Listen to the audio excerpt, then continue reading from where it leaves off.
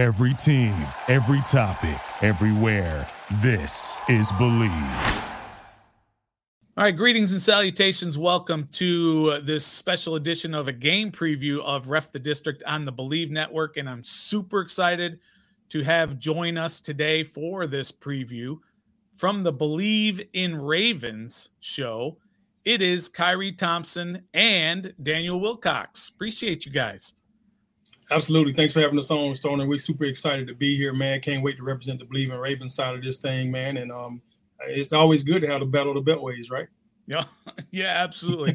Khari, I'm going to go to you first. I'm going to ask you kind of some generic questions here first, but the big story from the outside anyway, over the offseason was, of course, getting Lamar signed to the big contract. What did that mean to the organization to finally get that done, get it settled out of the way so that they could move forward?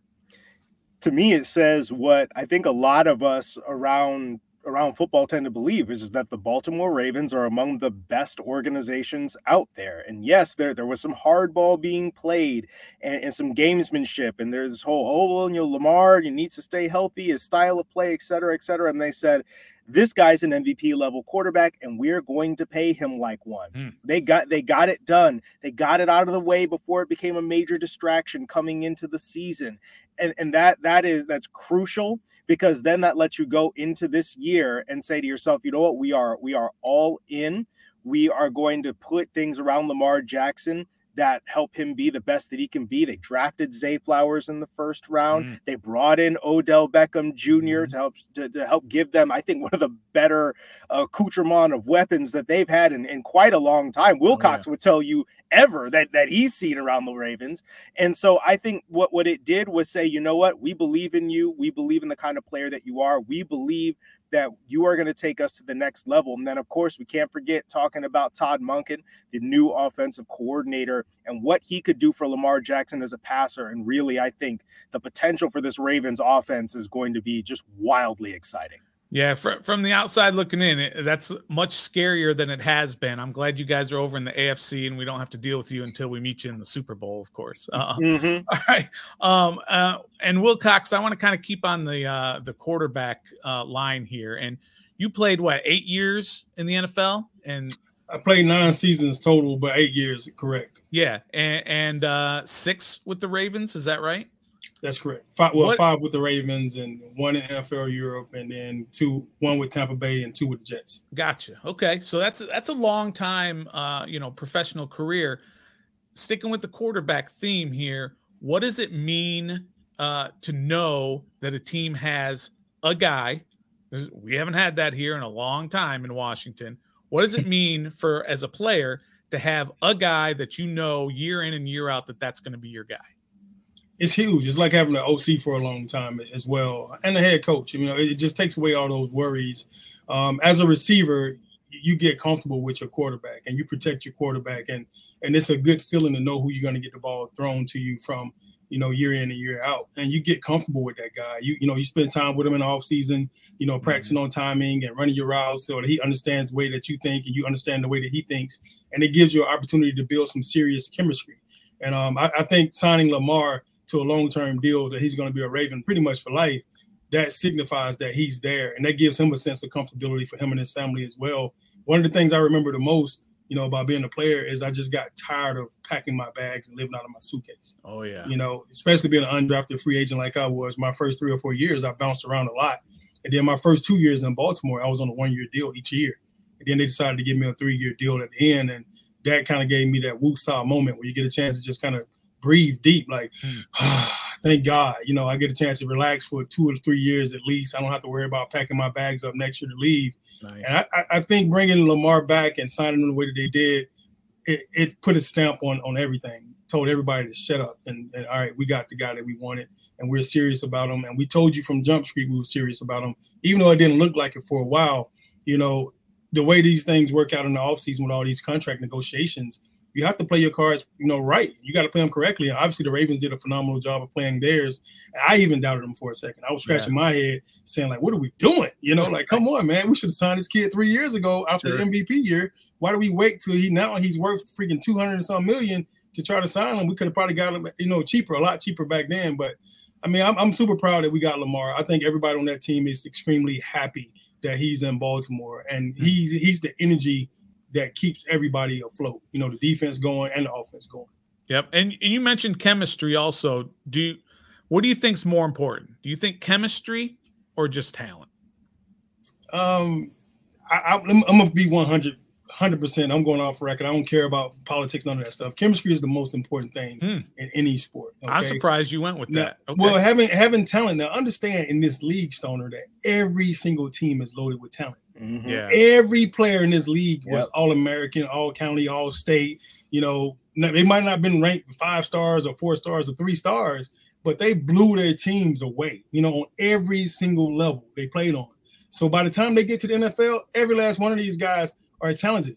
Every team is full of talent. It's the chemistry and just the understanding between the players and the coaches and the players amongst each other in the locker room is what really catapult them guys to greatness, because they'll put everything on the line to protect each other.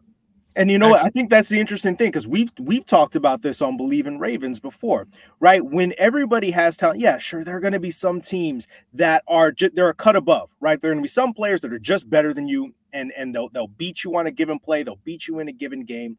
But in a league where, I mean, people say every given Sunday for a reason, okay? Because everybody is talented.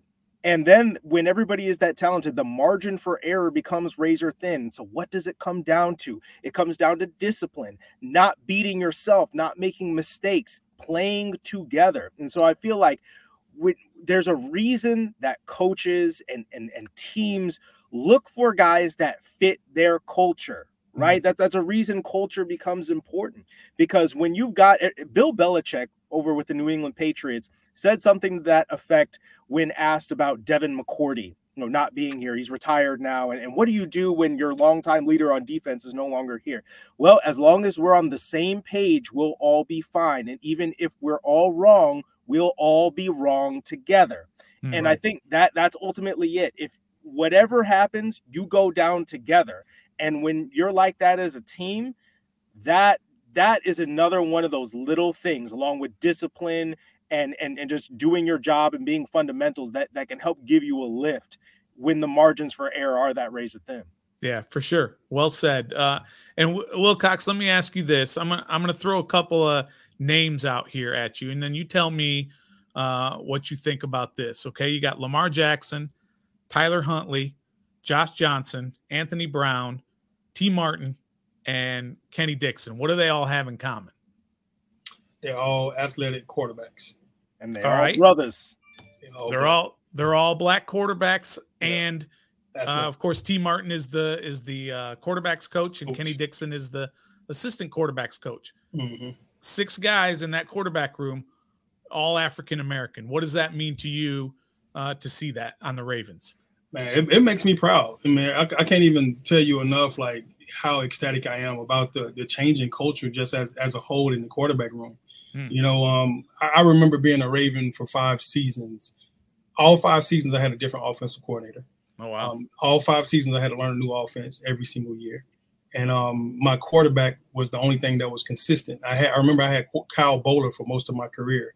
And we had Cordell Stewart as a backup. We had Troy Smith as a backup. And then Joe Flacco came in my last season, played 1 year with him. But the year that everything changed for me, the best quarterback I ever played with in my career was Steve McNair. When he came to Baltimore from Tennessee that year, it gave us hope. It gave us drive. It gave us energy. It gave us a new felt sense of greatness. You know, we already felt like we had a really good offensive staff and a really good offensive team. But we just was missing that one element. There's no knock on Kyle Bowler at all, because Kyle Bowler had all the intangibles to be a great quarterback in this league. He just was missing one element. And that, to me, that element was pocket awareness. He had no pocket awareness at all. So he had no sense of time when to get rid of the ball. He would have the most ridiculous sacks that you've ever seen recorded when he got hit.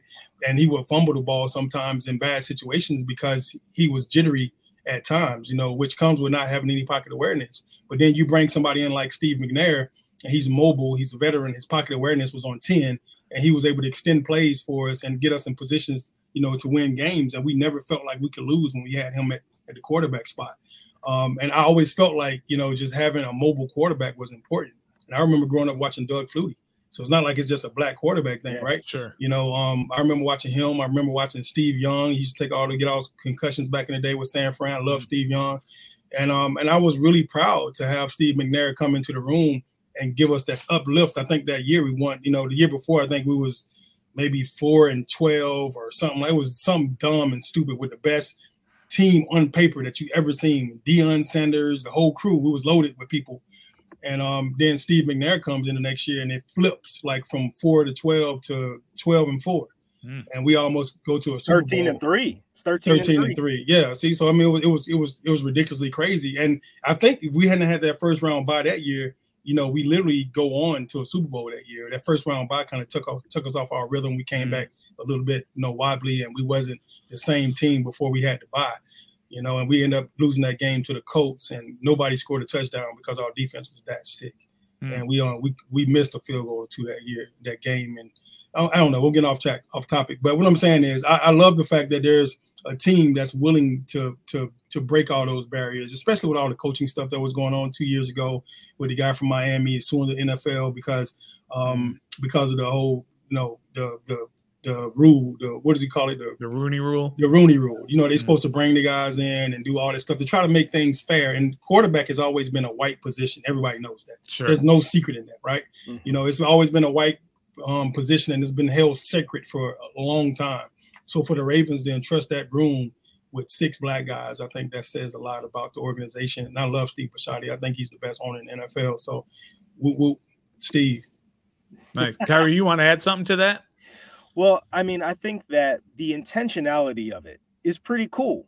Yeah. I mean, because you got to model, I guess, what you want to see.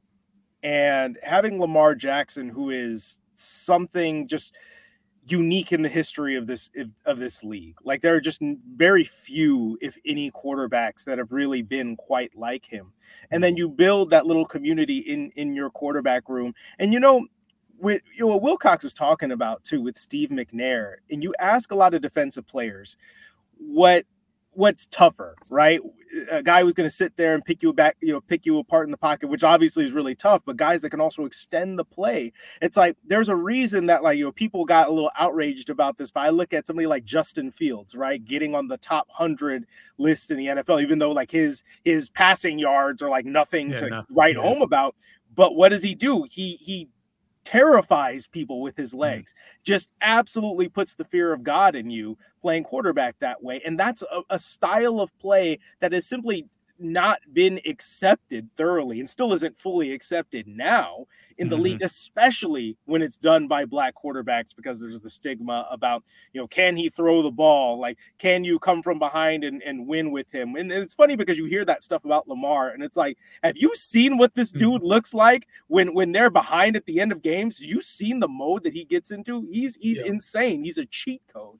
And so I think that it's marvelous to see, you know, this community being built with black quarterbacks in college and in the league, and seeing them get opportunities, and not just opportunities to start, but opportunities to be mentors, to be in the league for a long time. Look at Josh Johnson. He's 37 years old. He's been like more than like about half the teams in the league, but he keeps getting opportunities because they know that he's smart and they know that he's a good locker room guy. So for me, I'm all for that. And having coaches on that side of the ball that are going to have opportunities to potentially be offensive coordinators and head coaches themselves, which is something that's sorely lacking in terms of black coaches in the league.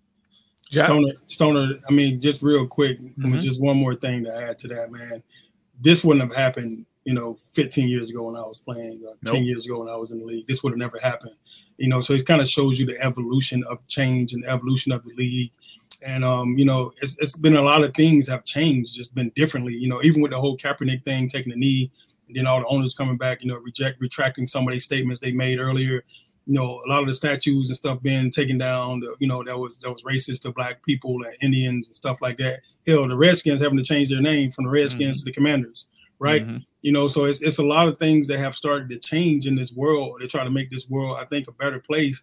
And some things are good and some things are bad, of course, and everything ain't, you know, for everybody. But to me, I'm happy to see this change. You know, I really am. I'm super happy to see this change. I think that just because you're athletic don't mean you can't play quarterback. That's the dumbest rule I've ever heard in my life. And I'm glad they're starting to come to their senses about it and let everybody have a free shot at it.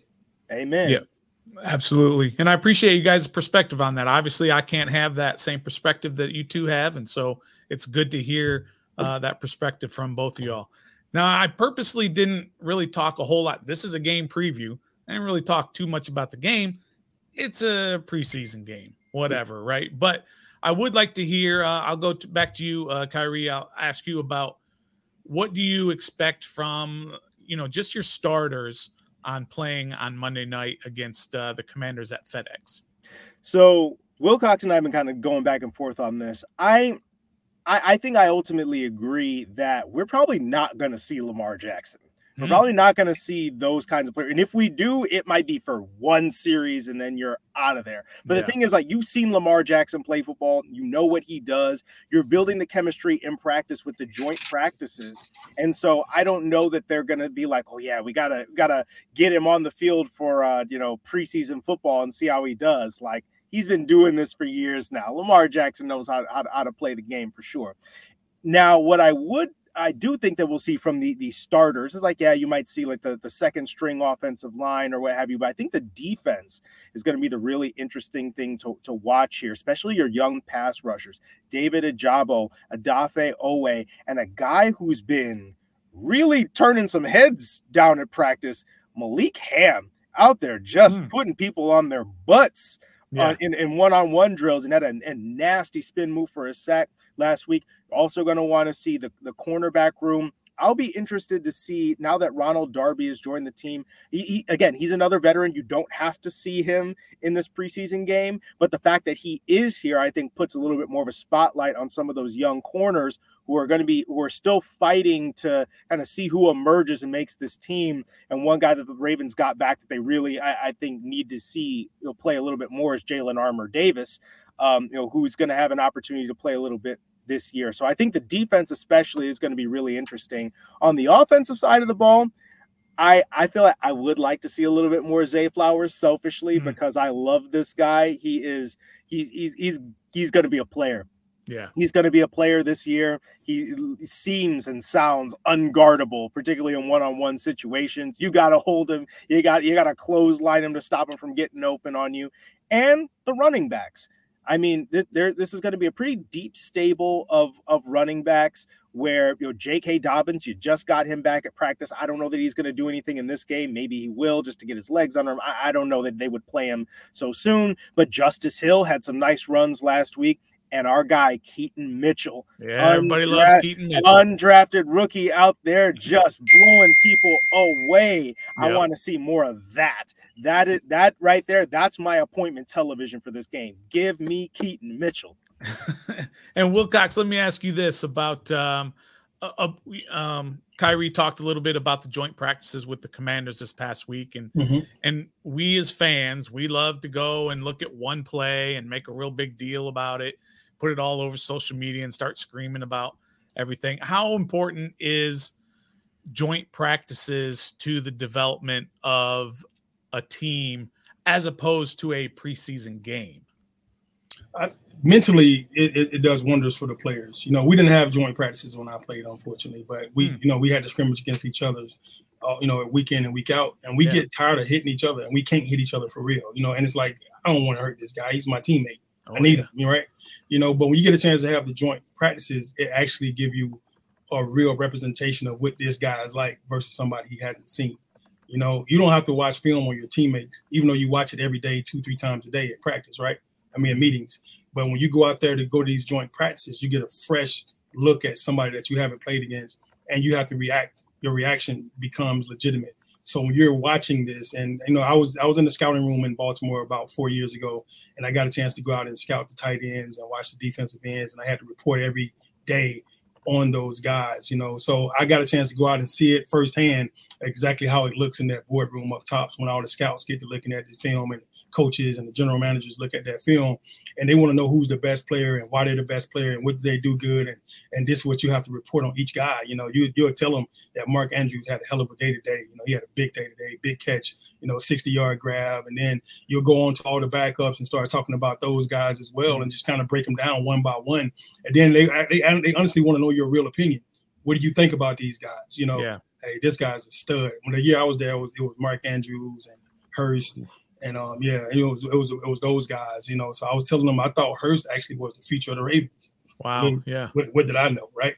You know, well, I mean, he's been a good player. He's a heck of a player. I didn't realize at the time, you know, when I was reviewing those guys, that he was actually older than Mark Andrews because he went to play baseball first, right? You know, then he came back to South Carolina. So I told him Mark Andrews mentally, his mental game is off the charts. You could just see it. You could tell he knew how to run away versus man. He knew how to set down versus zone. He knew how to use leverage almost better than any. It took me 5 years in the league to learn to do what Mark Andrews knew as a rookie.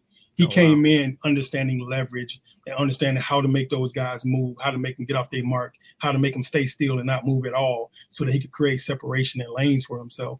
And it took me about 4 or 5 years in the league to learn that, you know. So I told him Mark Andrews is right now, but Jalen Hurts is the future because of his athletic ability. And I saw him just surpassing, you know, what Mark Andrews was doing once he caught on to all the stuff that Mark was doing mentally. Yeah. And I mean, it was a phenomenal experience for me to kind of see that side of it as well, man. And these practices are like live games for scouts, for coaches, for everyone in that organization that has to sit back and watch film. So they don't really need to see their starters in the game because they've already seen their starters against their ones already. Yeah. They know what they look like for real. So, exactly. And speaking of starters, Wilcox, were you surprised that Sam Howell was named starter for the Commanders? No. Right. Not at all. Not at all. Not at all. Change is good. You know, I really do believe that from the bottom of my heart. You know, change is good. Sometimes you got to get somebody fresh in there to come in to play, and they'll do some things that you wasn't expecting, and then they'll continue to show you exactly why you brought them in the first place. And Khari, let me ask you kind of the same thing. Were you surprised that, like some people seem to be, although everybody in Washington knew this since the end of last season, but were you surprised as a Ravens guy that Sam Howell was named the starter? Not at all. And I think that especially when it comes to veteran players, right? When they see somebody like Jacoby Brissett, guy who's been in the league for a little while, he started games and proven that he's can be a competent starter. I mean, maybe not somebody that you want to have starting all your games, but somebody who can win a game for you in a pinch and can play competent football. And then you've got this young kid that you haven't seen as much of. I think that maybe veterans are more like I don't know, like who's this guy? I'm kind of surprised it's not Brissett, and that like maybe you make the switch later on. But I think when you look at what the reality is of what the Commanders are right now, I mean, you need to find out what you got in Sam Howell. You got to give him that opportunity to learn, to make his mistakes, because ultimately we know Jacoby Brissett, again, he's an NFL football player. He's capable, but he's been a backup quarterback for a really long time, kind of more of a spot starter. So you need to find out if Sam Howell is more than that. And if he is, great. Then you got yourself a starting caliber quarterback in the 5th round. If he's not it, well, if he's not it, then that means your team's probably not very good, and that means you could set yourself up pretty nicely for next year's quarterback draft, which is going to have some studs up at the top. But ultimately, you got to find out one way or another. And I mean, again, everybody loves Jacoby Brissett. He's a good guy, good teammate, clearly can play in this league, but it doesn't serve you to start Jacoby Brissett when you've got a guy who you got to find out what he can do. Yeah. Also, this thing is all about consistency as well. So if one guy is not consistent and the other guy does things more consistently than the other, then you'll ride the more consistent guy out. He might not have better measurables or anything like that, right? But he's more consistent. He doesn't make mistakes, and he picks up on those hot reads a lot better than the other kid. And one thing leads to another. Now somebody kind of edges somebody out until they start making mistakes. All right, Wilcox, last question here. Do the Commanders end the Ravens' magical 24-game preseason streak? No. No.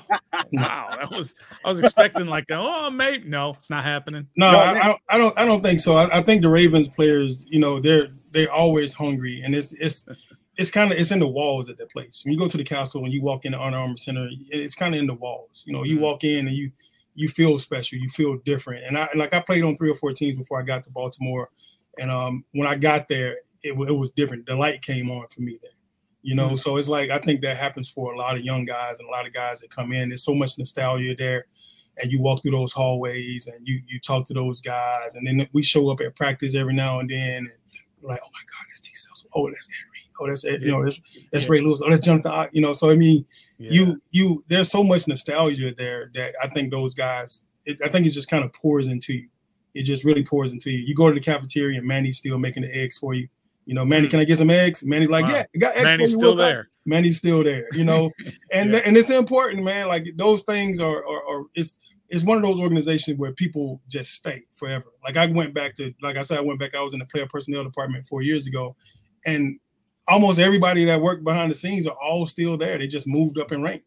And it's just, to me, it's one of those places where, you go and you get better, and, guys come there and they extend their career. I mean, we got Trevor Price, we got Steve McNary, and they always like, bro, I can stay here for another 3 or 4 years. I love it.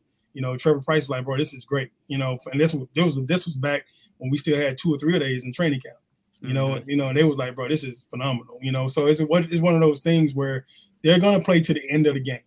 All right. So if you're not ready to come play all 60 minutes of that game, they're going to play to the end, no matter what. You better be prepared to play, and you better bring your hard hat, because they're going to bring out their blue-collar workers, and they're going to outwork you if you let them. All right, Khari, tell me we got a shot Monday night.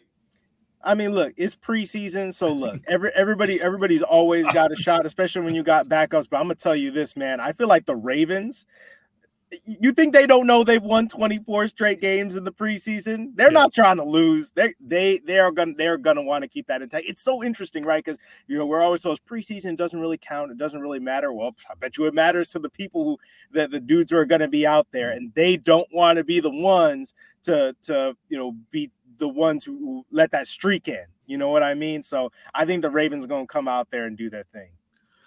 Fantastic. Well, I appreciate you guys taking the time. I know we went. Hold on, Stoner.